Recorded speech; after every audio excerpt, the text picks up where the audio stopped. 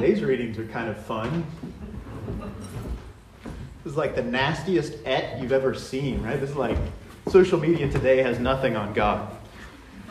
The first reading sets up this beautiful image of, the people of Israel are the Lord's vineyard. It's all so wonderful and so much care that he puts into the vineyard. And then the psalm repeats it again. The people of the Lord, Israel is the Lord's vineyard. And then you get this gospel. And it's like, what am I going to do with the keepers of the vineyard? I'm going to put those wretched men to a wretched death. That's vicious. So to explain a little bit the big picture of what's going on here, I'm going to do a quick kind of review of salvation history. What is the big picture? So we believe that God created the universe, and then at a certain point in time, there were two human beings, the father and mother of all of humanity, and at some point they sinned. God had given humanity literally the world, placed us to govern over it. He gave us the life of grace and placed us in something even better than the vineyard, what we call the garden. He gave us everything. And we as human beings, because we failed, or we tend to do not so intelligent things, we decided to sin against him. We lost what had been given to us. The garden turned into a wasteland. But God said, okay, instead of just destroying all of this and starting over again, what I'm going to do is I'm going to take a little portion of this wasteland and I'm going to make it into something beautiful. As it says in the gospel, he built a wall around it, created the wine press, planted the seed, tended the vineyard. What was happening there was essentially the calling of Abraham. So around the 7th century BC, God calls Abraham out to be the father of many nations, but specifically the nation of Israel, Judea. There would be God's people in particular. And then, you know the story. Eventually you've got the 12 tribes, or the 12 brothers. They end up in Egypt. They continue to grow. Then God leads them out of Egypt around the 13th century BC. They go to Israel, what we call Israel today. And in that area, they continue to grow and grow and grow. But if you don't have a king, things are kind of a mess. And so God tries to fix it by having the judges. And these are these people that would kind of rise up and straighten Israel out whenever they started to stray. And that worked for a while, but basically the people of Israel kept growing and growing and growing and growing. They needed a king. So God said, fine, I'll establish a king. We're going to give some real structure to this vineyard that I've created. So there's Saul and there's David. You guys know all the stories with them.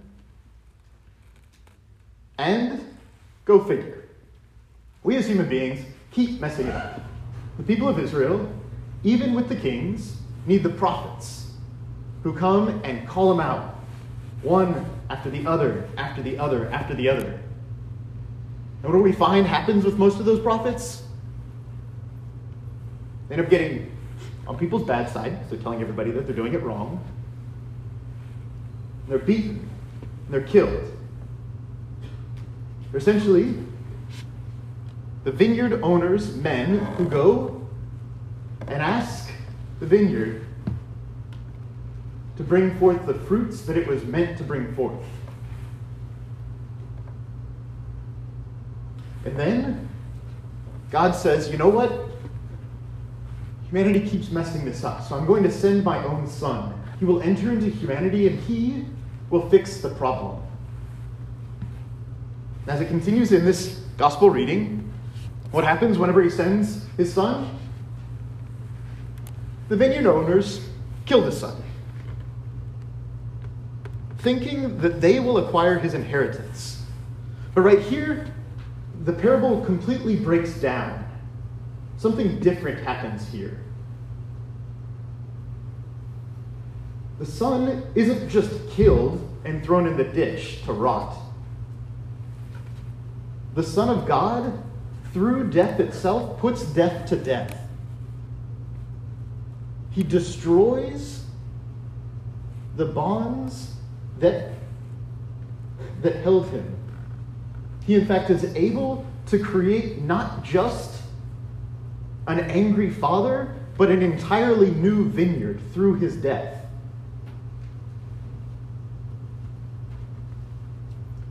That's where we come in.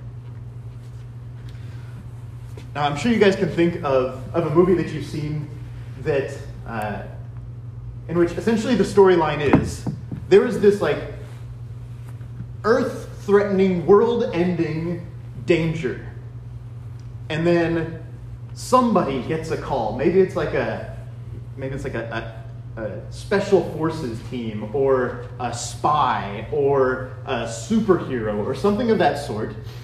And this country western thing is another classic one, right? Like the woman comes running, help, help, help! The bandits are coming, right? It's all the same storyline. I hate to break it to you. Stop watching Netflix. They're all the same story. And then this person does this epically large, he puts forth so much effort, does these amazing things to save the world. And then it ends with the cowboy on the horse, riding off into the sunset. Let's be honest, we all kind of love that story. We've heard it a million times, told in a million different ways, but there's something at the depth of the human heart that loves that story. And the reason is because that story is fundamentally the story of Jesus Christ. It's actually the story that we're inserted into as Christians. Now, what happened was God created the people of Israel, and they made a disaster of the whole thing. And Jesus Christ came and entered into it and said, this is not going to end in this way. I am going to be the hero that comes and enters into this reality so that the world might have life.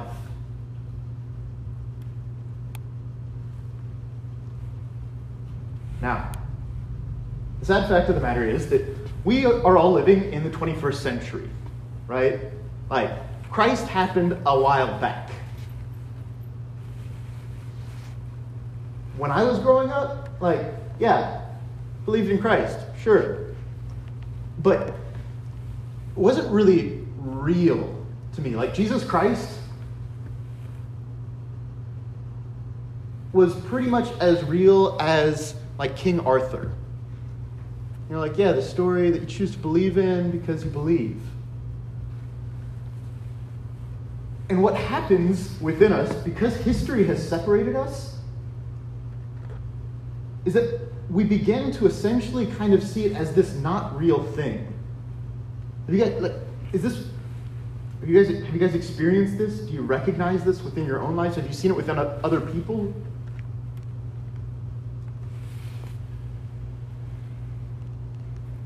And what ends up happening is we begin to essentially take salvation for granted. Yeah, sure. We've had salvation for the last 2,000 years. What are you so excited about, Jesus? That's essentially what we begin to say. We think, basically, that we deserve salvation. We think that we're part of this thing, and we always have been. But actually, the gospel today is shouting at us. It's not shouting at the Jews, right? We all like to think look, Jesus is calling out the Jews. I want to say that right now, Jesus is calling out us. Because what he's saying to you and me, unless you're Jewish, he's saying, hey, you never were part of this. You weren't part of the vineyard. You weren't one of the tenants. You weren't given salvation. Naturally, you and I, We're part of what's called the massa damnata, the condemned mass of people. God created a vineyard to save just a little portion of paradise. And unless you're Jewish, you're not part of it. And so, this story of Jesus Christ saving the world, the cowboy riding off into the sunset, it's not something where we watch and we're like, oh wow, he saved the whole world, that's so nice. No, he saved you. The asteroid was coming for your home. The bandits were burning your city, your soul. That's how we enter into this.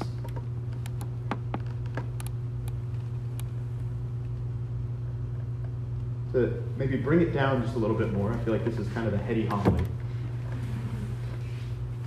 Have you guys ever played like a card game or something with a kid and you let them win, right? Because you're not that bad of an aunt or uncle, cousin or whatever. And then they go around and brag to everybody, like, oh yeah, I won. I beat them. Does this ever happen to you? Or maybe like one of those situations, so this actually happened to me in high school once. I was at a pep rally and like some people were shooting baskets before the pep rally, and like I'm awful at basketball. Like short white guy, like I fit that like 100%, right? And they threw the ball at me, and there I was in front of this like packed gym, and I was like, oh no, this is gonna be awful. Well, I'll just like kind of toss it at the net, like as if I don't care. And I just kind of like underhand threw the ball, like didn't even look, and it was swish, right? In front of this packed gym.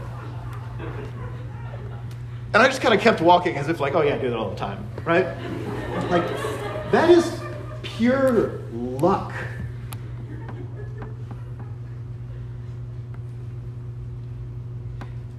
We're in a similar situation. There was nothing about my skill that made that basket. There's nothing about the child's skill that won the game. It is a completely, freely given gift to us. And so every single one of us need to be able to transform the way we look at Jesus Christ. To not be this historical figure way back in the past. To not be this person that kind of like, oh, it's almost like karma that like saved the universe, this universal power. No, this is an individual person that chose to give of themselves heroically, specifically for you. And that freely given gift is the response of living the Christian life.